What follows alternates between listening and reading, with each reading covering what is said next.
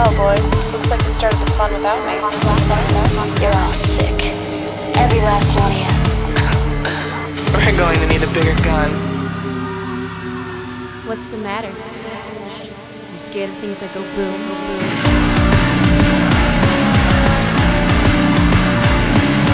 Give me one goddamn reason why I shouldn't blow your goddamn brains all over that goddamn wall.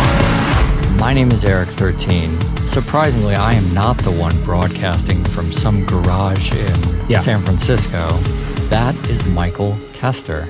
Great things happen in garages in San Francisco. If you are not inventing some kind of society decimating startup over there, then I just don't, I'm going to be disappointed, frankly. Well, maybe I am, but not without the help of our listeners at patreon.com/double feature. Before we get to that, the movies today are To Be or Not to Be, 1942, and Rango, 2000 something. And that's what we're doing. So if you hate it, you didn't watch them. And if you want other movies, patreon.com/double feature. Tell us that you hated it. Tell us that you love it. Tell us that we need to do, I don't know, what's a movie that like we definitely need to do, but haven't done? To Be or Not to Be from the 80s. Yeah, that's true. We should definitely do that because one of us watched that by mistake. Look. But I'm not going to say who. Yeah, because you don't need to. Look, I went back and I watched the one from the 40s as well. Okay, I just feel like maybe we need a show on the other one as well. I don't know. And as soon as possible. I need to have an intervention with you though. People do not hate the movies. They never hate the movies. I don't know that we've ever. I feel like there's a little black spot on your heart where you think that maybe there are listeners out there who are like, "What the fuck with these movies?" And I'm here to tell you. Okay. I've done a collective survey of the listeners. Yeah. Via 2 or 3 random emails I get a year. Right. And they love the fucking movies. So now, not to counter-intervent here, but how many listeners do we have and how many people are there? What do you mean, how many people are there in the world? That's a ratio or let's say I really don't want to think about. Yeah, let's just say how many listeners, you know what I mean? I'm just trying to appeal to all the people that aren't already listening. Yeah, let's round so we get a nice clean fraction. I would say we are allowed 1 for 8 billion. Yeah. That's about the number of... Yeah. Maybe 1 for 1 billion. I don't know. How does that... I'm just trying to double our numbers, my guy. All right. Well, today we've got To Be or Not to Be in Rango, brought to you by the Patreons, patreon.com/double feature. It's brought to you by the Patreons because they're all brought to you by the fucking Patreons. That's the secret of the show. It is not a listener pick, although I do want to let people know we haven't forgotten about you. We've built a schedule, a custom curated schedule, and we're getting towards the end of the year. And if you'll remember, 1 million shows ago, I was coming on here like every fucking episode being like, guys, send in the movies. And you know what? A couple of you guys are stragglers. That's okay. It's okay. We're going to get you in here. And assuming people keep piling onto this Patreon, we'll do another year of the show. That'd be great. Renewed for another season. I have nothing to announce at this time. You didn't even ask me. But no, I didn't. I am aware that at any point it could just be me talking to a cardboard cutout. I am ready for that scenario, but I do appreciate week after week that you continue showing up. That's something that makes me very happy. And it's the reason that I feel like telling you that you're doing a good job pairing movies like To Be or Not to Be in Rango. Did I say the website? Patreon.com/double feature. Keep this fucking thing going. What is the theme of this weird? This is a very strange double feature. Yeah, so the theme is fake it till you make it. It's it's 2 movies about pretending that maybe you're greater than you are until you find out that those are shoes that already fit. And it's about a little bit of self-exploration. And they're both also, I think another sort of like sub-theme is bet you didn't expect to laugh this much. Mm-hmm. That's actually that was my prime motivator for getting To Be or Not to Be on the show. Yeah. And Rango I actually hadn't seen. That was a surprise. Yeah. Did you know what Rango was about? I did, which is, I mean, that's what I said. The primary theme, I knew what Rango was about. I love the idea of you going in so cold. You're just like, when does this animated thing with the lizard stop and the movie starts? What is? Let's find out. That is, I got to say, this is one of the weirder themes we've ever had. Not the theme itself, but just when you look at these two movies next to each other, like, I know that you gave me sort of a loose definition of this theme at some point a million weeks ago, and we popped it on there. Yeah. But sometimes, I mean, you know, I do gig work where I just forget what's going on.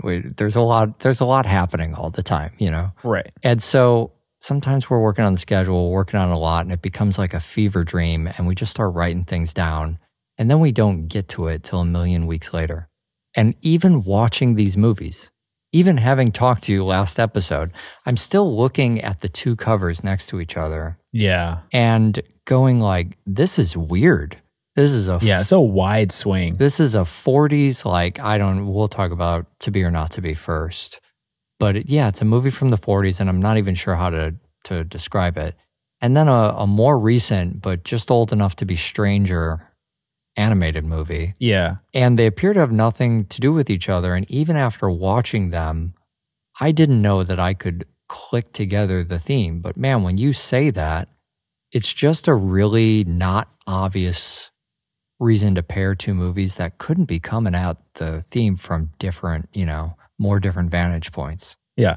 Just very cool and very weird. That's all. Yeah, it's super weird. I mean, very cool and very weird. That's like I want that on my gravestone. Okay, I'll see to it.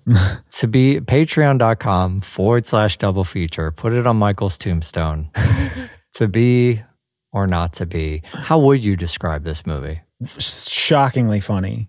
Surprisingly, the comedy of this movie is really surprising to me. Also, the Nazis of this movie in 1942, also very surprising. All right, well, give me like what is this movie about? Yeah, what are we doing here? So, this is a movie that takes place in it's Poland, right? Occupied Poland. Mm-hmm. And well, it's not occupied in the first frame of the movie. You're right. It's not occupied at the beginning.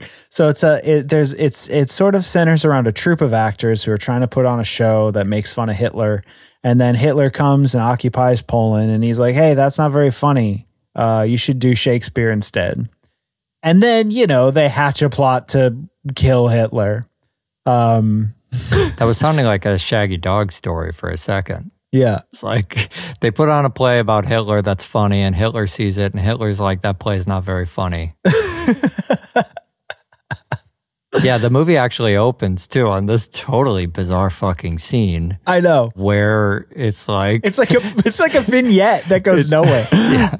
Newsreel footage. Yeah. Of talking about the well, actually, I want to talk about this. There's a weird opening quite a bit, but just to wrap up on the log line.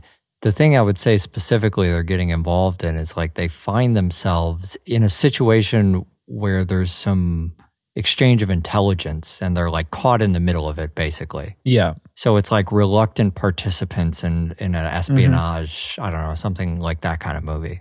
So they're just a theater troupe. They're not here to fight a war.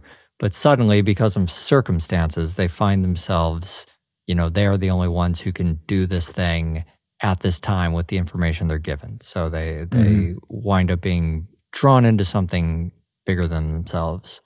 And as always works best when those, in those kind of stories, the stakes have to be fucking huge. Mm-hmm. So nobody involved in the theater troupe is going to just be like, oh yeah, Nazis, whatever, that's fine. Anyways, let's get back to this play. Like everybody wants to win and they want it bad and they're going to go all in. But yeah, this fucking opening is so weird. Yeah. And I feel like it is it's a good example of what you get through the tone of the kind of like strange tones. Yeah. Through this movie, but I don't know what it reminds me of Newsreel. That's what it reminds me of. This sort of like it's a little bit, it's a little bit newsreel and it's a little bit Amazon Women on the Moon. Yeah. It's very much because it's like predicated on this headline of like how Hitler came to occupy Warsaw, and then it's like this guy like puts on a Hitler costume and the director's like, "You don't look like Hitler," and he's like, "Watch how much I look like Hitler," and he walks outside and people are like, "Hey, it's Hitler," Well, even before that, we're promised that it will be explained to us why Hitler is taking a stroll. Right. And so we only find out later, like, why that is. Not that that was ever really a compelling enough question to deserve a whole vignette answering it, but here we are. There's so much. It's such like a packed thing too. It packs the comedy of. So to go way, way, way back, I find movies from like the 40s to be like sort of hard for me to remember or differentiate a lot of the time. Mm-hmm. When you like remove things like sound, color, acting, perform, when you strip away 50% of what cinema has become since 1942, it's really difficult for me to like tell you what happened in All About Eve versus what happened in the one where Garbo laughs. It's like, so it takes a lot. The basically.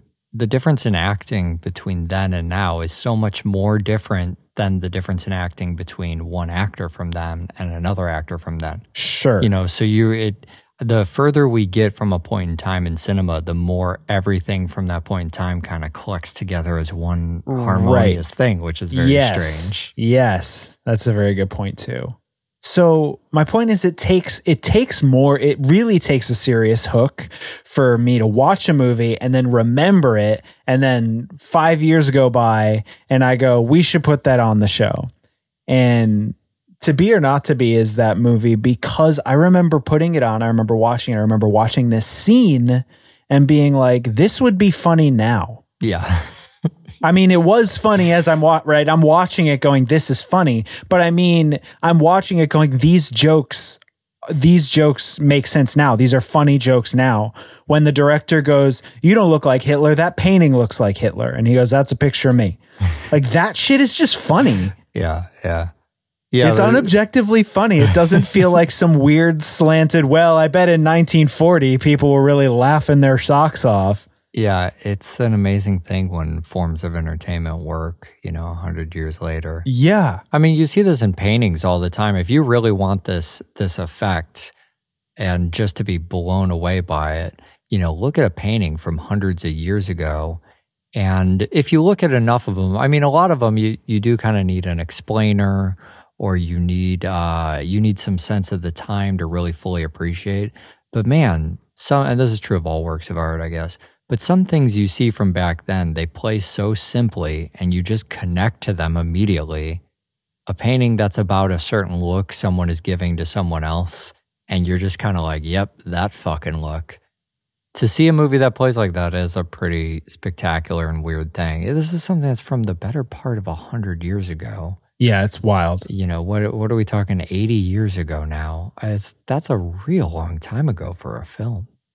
And then also in 1942. Right. To be a movie set in 1942 that is a plot to foil the Nazis.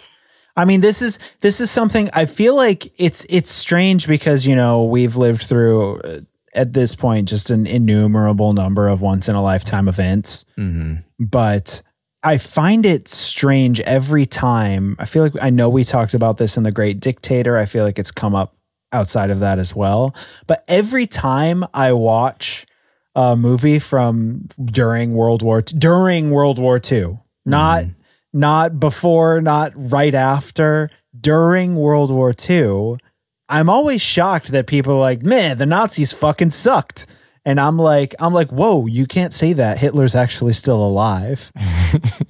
To me, it feels like it feels like super taboo that whereas, 80 years from now, if people watch some fucking episode of South Park where they're making fun of Trump, yeah, like those people are going to be like, wow, they made fun of their own president at the time. Can you believe that? We all know in hindsight that he was an idiot, but can you believe they were brave enough to say that he was dumb while he was president? They're not going to say, we're not going to make it 80 years. Who am I joking? Well, what I find weirder about it is that I had this during my lifetime, so, we both did, but there was this kind of rallying that used to happen. Okay, you remember after 9/11? I do. Talk about 9/11 all the fucking time, but it was this huge... I never forget 9/11. This huge event in our lifetime, right? But you remember right after 9/11, there was pretty much a unanimous rip on the Taliban, rip on Osama bin Laden, even Saddam Hussein. You know, mentioning South Park. It's what got W reelected. Was everybody ripping there was on just the Taliban in the Middle East? A unanimity behind. Is unanimity the word I want? Yeah, nobody liked the fucking Taliban. They were the word. It was the one thing everybody in the country could agree on. And now, you know, you make a movie and they're making fun of Hitler, and everybody's making fun of Hitler, and it almost reads weird. It's like, well, half the country would have loved the Nazis, though, right? Isn't that what half of all stupid people do? Is just like love the obviously bad thing to piss off the other half. Well, let me just, to be fair, let me just cloud this and make this even murkier. If you were to make a movie now about hating the Taliban, you would have to be very clear about which brown people you were talking about, because the side that hates Hitler now would want you to be very deliberate in saying not all brown people. Yeah. I guess I guess I just feel like the Nazis today would have a 36% approval rating or whatever, you know. For sure. It's awful.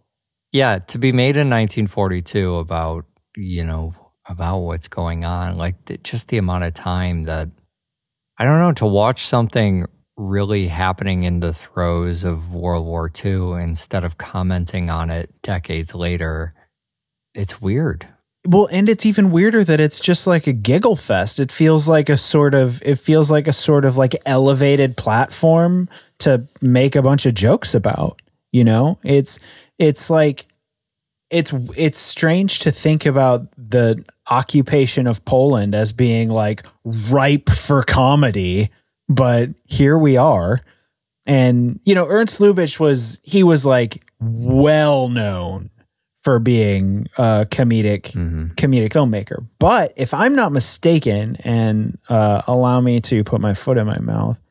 So the weirdest thing about all this, and I don't know if you considered this, is that Ernst Lubitsch is from Berlin.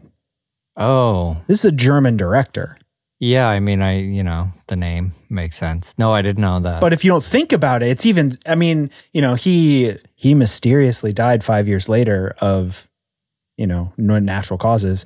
But yeah, it's very the sort of like the meat of the reality of what this movie is so baffling. And then the movie itself just plays out like this sort of like expertly comedic, you know, if they were to remake it in now, not in the 80s, but if they were to remake it now, you know, it would be your standard ragtag, you know, Seth Rogen, Jay Baruchel, all the funny Jews would be the cast of the movie, and it would just be like it would be a romp. It would be very similar, I think, to The Interview. Yeah, that's true.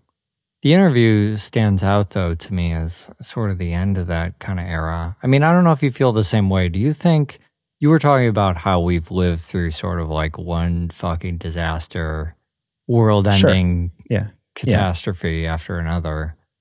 You know, we're in a strange time. We've been in a strange time for a long fucking time, but I feel like comedy has changed in the face of this omnipresent danger. I think we got things like To Be or Not to Be for a long time, but I don't know, with the exception of maybe something like The Interview. And even The Interview, it's about North Korea. I mean, I was never really, for more than a day or two, afraid of what might happen with North Korea. That wasn't like a long-standing, you know, it wasn't like the Trump presidency, the constant oppression of fascism at the door. It wasn't like fucking COVID, you know. It's not like so many of these other things where for months or even years at a time, I'm going like, God, is this going to be the end of the world?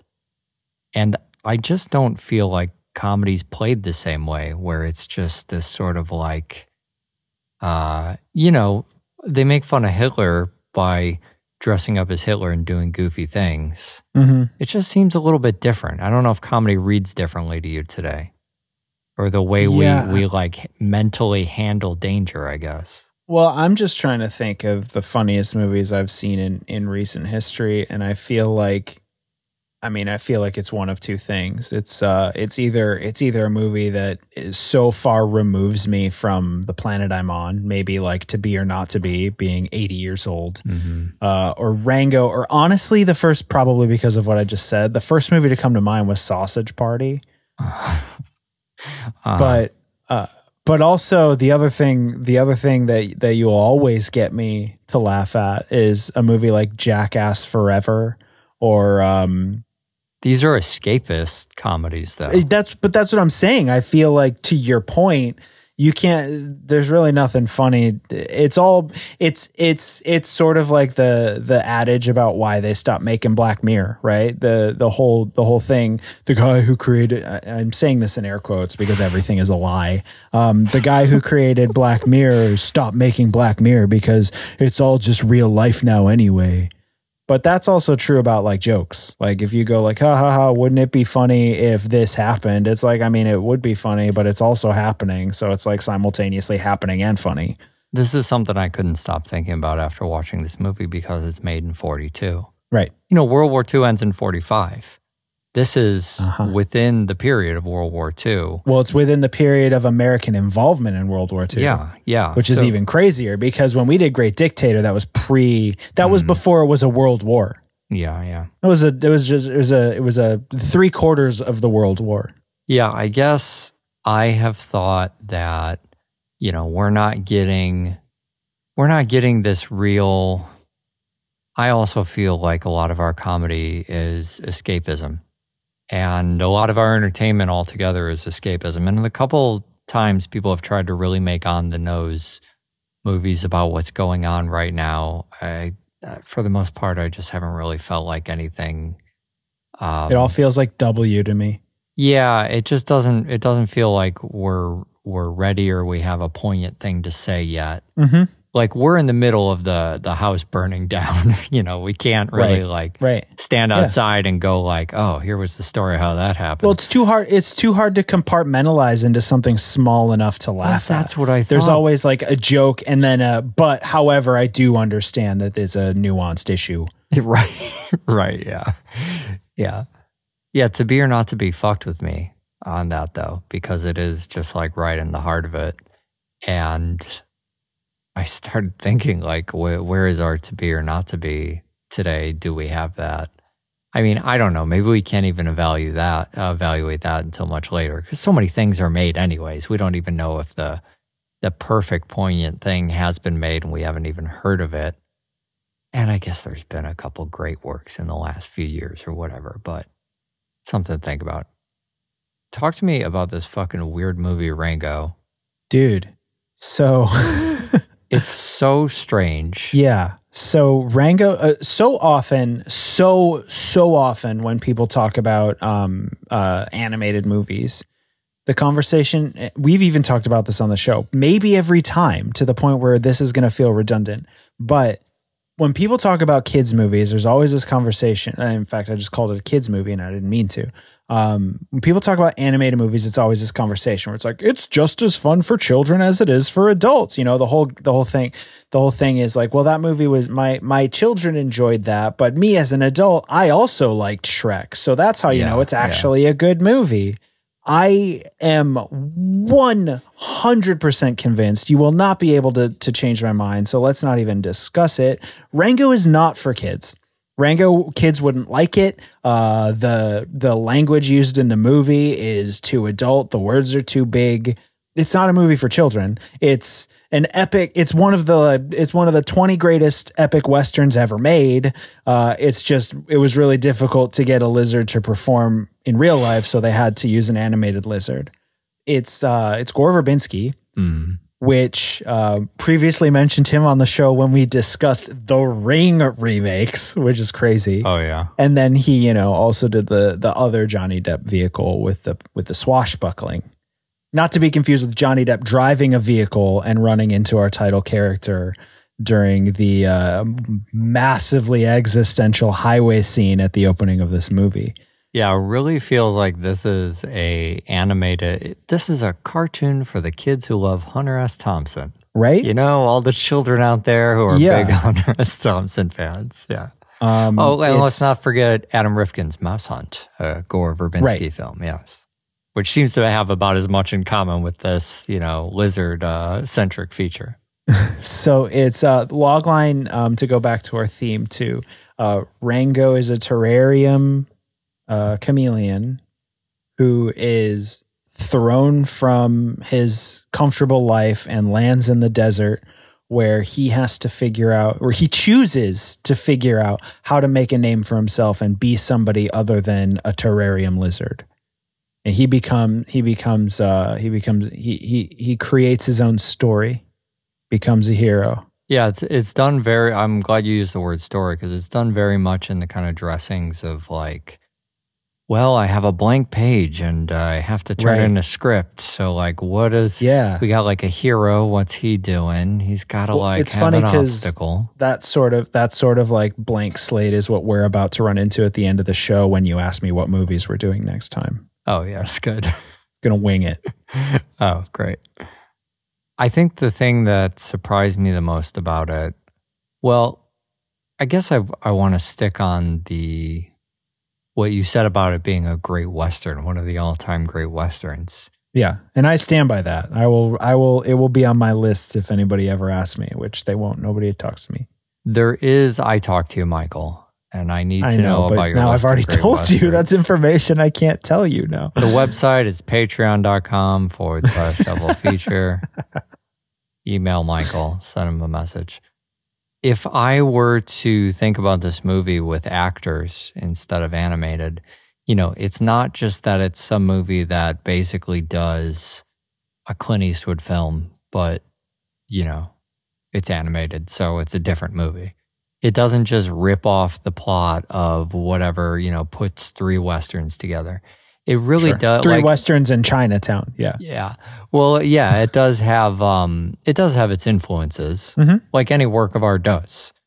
But I think it's pulling from enough strange places.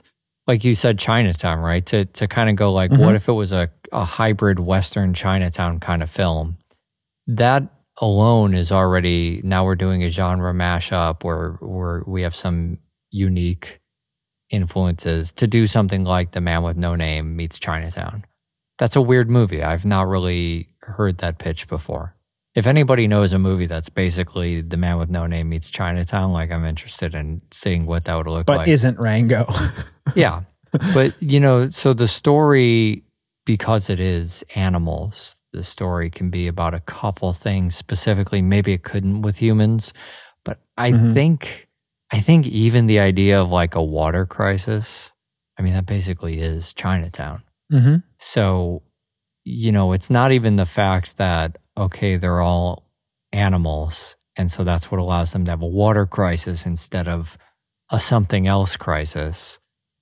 It's sort of just animated because it can be. I guess what I'm getting at is it still holds up as a movie, even without the fun animation, aspect to it. I think you can write if I heard they were doing a Real People remake of Rango, which, by the way, why does that never happen? You get all these American remakes of foreign films. Why aren't we real peopling up the weird lizard movies? It's definitely, things have been going the opposite direction. Yeah, there's or like definitely Disney an animated Mario doing movie coming out. We need to be doing more of the other Yeah, well, I just thing. mean like taking the anthropomorphic movies and just making them actual people. If their plots and the rest of the devices held up, you should be able to do that. Anyways, this is neither here nor there.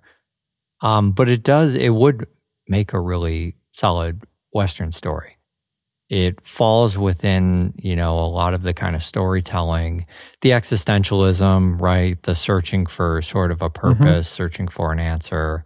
A thing that used to be a lot more common in movies, I feel, than right now, but was definitely a big part of the Westerns. And then, like finding your own sense of morality too. That's the part of these movies that I really like is, as a person who grew up without clear, I don't know what you'd call them, like role models or influences or fucking paternal figures or whatever.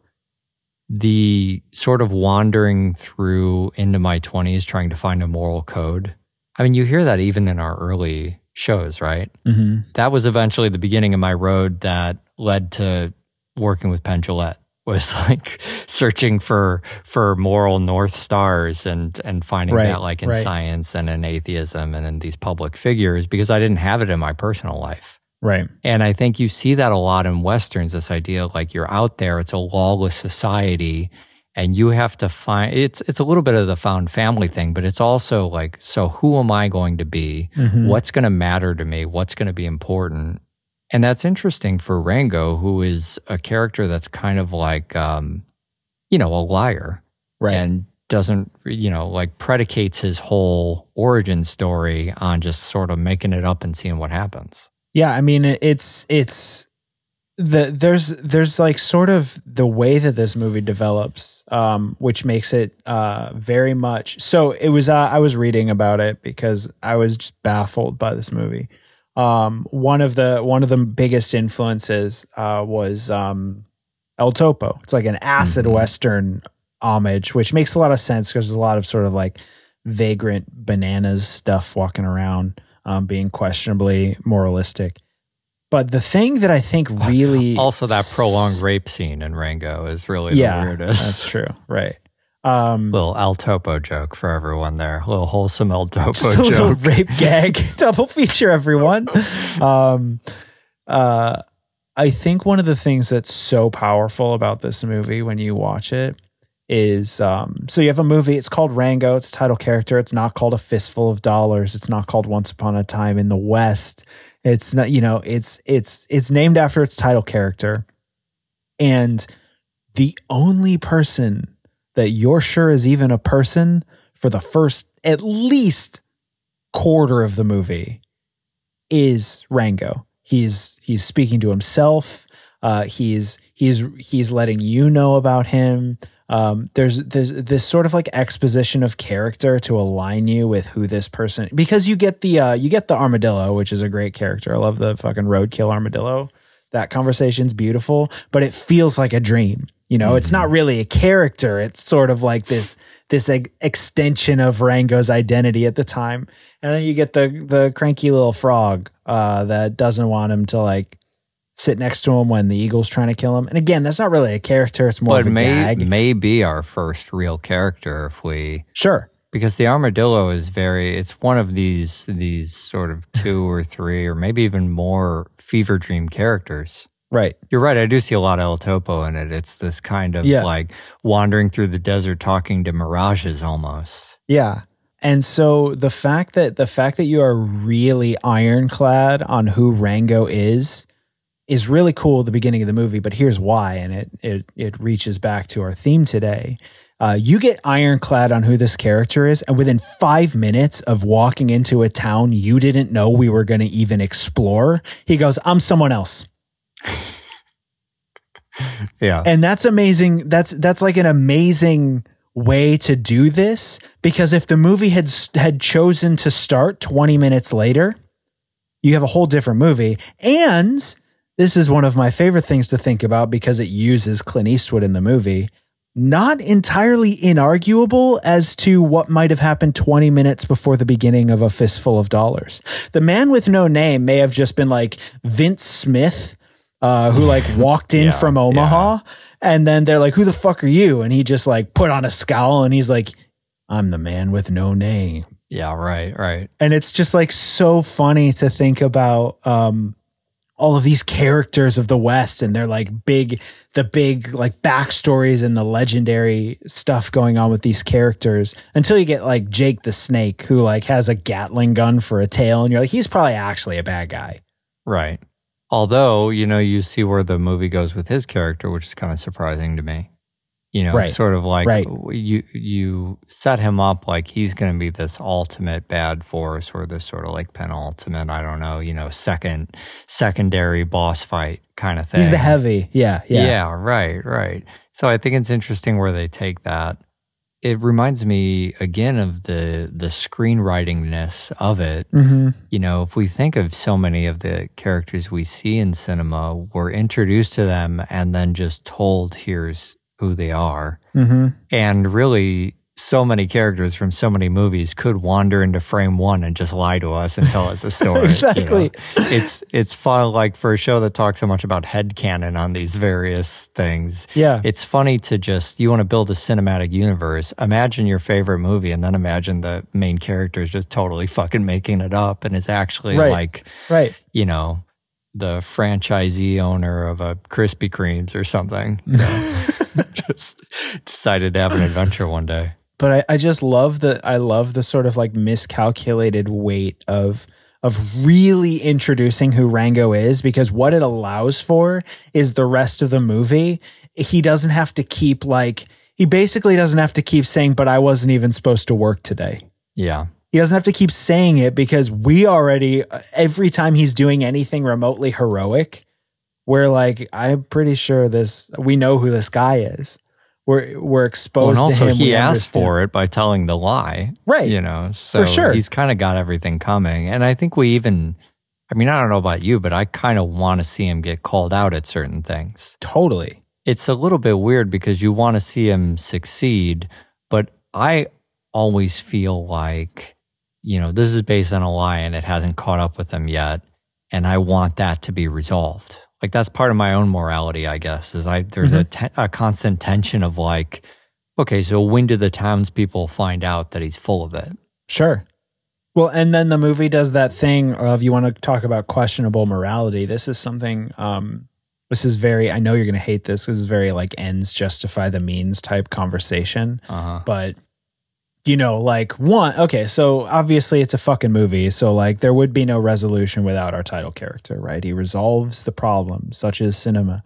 But like if he didn't if he didn't fuck up with those mole people, you know, we wouldn't have learned the things we learned. You know, essentially his series of boneheaded fuck ups are what end up solving the problem. We've seen this 100 times. This isn't like a brand new cinematic trope, but it's like sort of this gamble that the movie is playing is like, can he possibly fuck up upwards enough times that by the time the truth comes out, he's done enough positive that it outweighs the fact that he's been lying for the whole movie. And that's sort of the gamble that the movie is sort of playing with. And then it's money where your mouth is. You have one bullet, right? I might surprise you on this, but I do actually like this for a reason that, you know, hits right into the themes you were talking about at the beginning of the show, which is the kind of like fake it till you make it of it. I feel like one of the key themes to this movie is rising to the occasion. Is this sort of like, let's forget the fact that he lies about it. And so he's like up to his neck in it and that's his own problem. But a moment does call for him to really be the sheriff, to really be the law. This town is really having a problem and he is in the unique position because of his lie. But let's put that aside. He finds himself now, after having committed the moral atrocity of lying, that now they do need this sheriff. They do need someone to solve their mystery. They do need someone to save their town. And, you know, there's that line in it about they're like taunting, you know, the new sheriff's been playing hero for so long, he's actually starting to believe it. Yeah. But I think there's this great idea in a time like now where so many people are dealing with their own mental baggage too, and just sort of like living in the smallest bubble human beings have lived in since the beginning of fucking man, or the predating of like public transit, or the ability to interact with more than 3 people at once. We're all getting in our heads about a lot of anxious stuff. I see this all the time online, people just having anxiety meltdowns, freakouts. Watching these movies, I really thought about this concept of, I don't think that fake it till you make it is really the right term for it, but sort of setting the ceiling for yourself. You know, if you tell yourself that I am a person who has this problem and that is like what uniquely makes me me, I think you can find your headspace is a lot different than if you go, what if I could achieve this? What if I have this goal? What if I want to do this thing? And, you know, as a person who, you know, lives with depression and all the rest of it, I don't really think this is like a strategy for overcoming mental illness or anything. But I have found in my own life that I can get really wound in a circle about telling myself, like, here's a thing I can never have because I have these problems. Right. And yet at other points in my life, I found myself going, fuck, what if I could do this? Or what, you've seen it on the show. Like I moved to New York. I didn't think I could fucking move to New York. And then one day I was just like, what would it take though? What would it fucking take? Like we're stuck inside. We're in the middle of the fucking pandemic. I don't like being in LA. What would it really take to get to New York? Well, I guess this would have to change and this would have to change and this would have to change. And after a while, I felt that rising to the occasion theme. It was sort of like, I'm going to fucking do these things and see if that really is the recipe. If suddenly it feels attainable, yeah. Yeah, and so you see that with them playing pretend in the previous movie and sort of going like, well, if this plan was going to be successful, I know I'm talking about a bit about the last movie, but it's all right. It's double feature, man. In summary of our episode today, I guess, in the first movie, the idea is kind of like, well, if that was going to work, I would have to put on this disguise and play this character. Right. And I want it to work. So I guess that's what I'm going to do. And maybe I'll die. Yeah, right. I don't know. But, it's not going to wind up with a positive outcome unless I do this step. So let me just one foot in front of the other and do it and see what happens. And that's that same rising to the occasion as we see in Rango, which is like, well, I'm wearing the sheriff suit now. I guess I should do sheriff stuff and just see if I can't fucking figure out what the hell is going on here. And with hope nobody pulls my beard off. Totally, right? Yeah. And I guess just to think about some of the things that can get done if you really go, well, what if I just cosplay as the type of person who can, move to a crazy city or achieve whatever insane thing? Mm-hmm. Would I actually find myself in a place where that's possible? Is kind of an exciting, idea. Also, I love all the government corruption stuff in Rango. Okay, that's all the themes. We have to get out of here. Right. And the sort of nastiness of it. Rango's surprising. You could talk about a lot of stuff in this.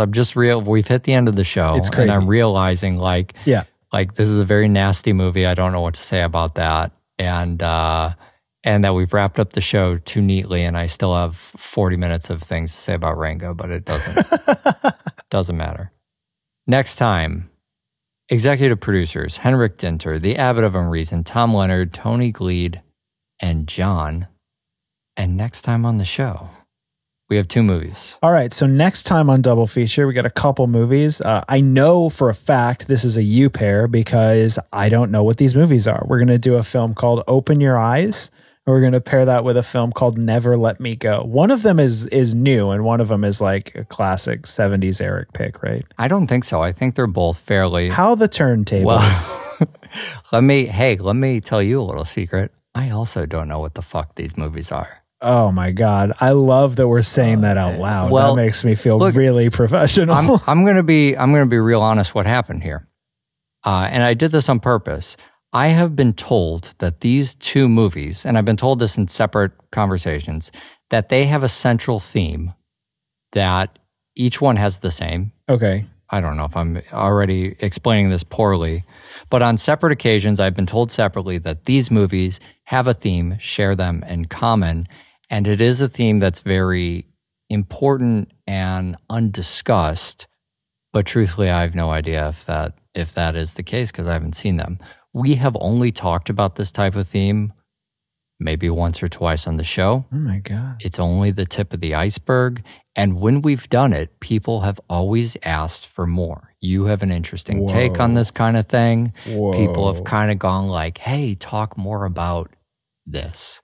And I thought because these movies, if I'm correct, and I might just be totally wrong, maybe we're just going to watch 2 kind of weird movies. I don't know. But if the intel proves out correct here, these movies are secretly about this thing. And it may be revealed through the course of the film in a strange and interesting way. So open your eyes and never let me go. We will find out. Yeah, I guess you and I are going to be the ones to watch more fucking film next week. You can't end the show with That's not allowed. I feel like it's a first, but also we watch 2 movies every week, so it's like literally no different. Okay, bye.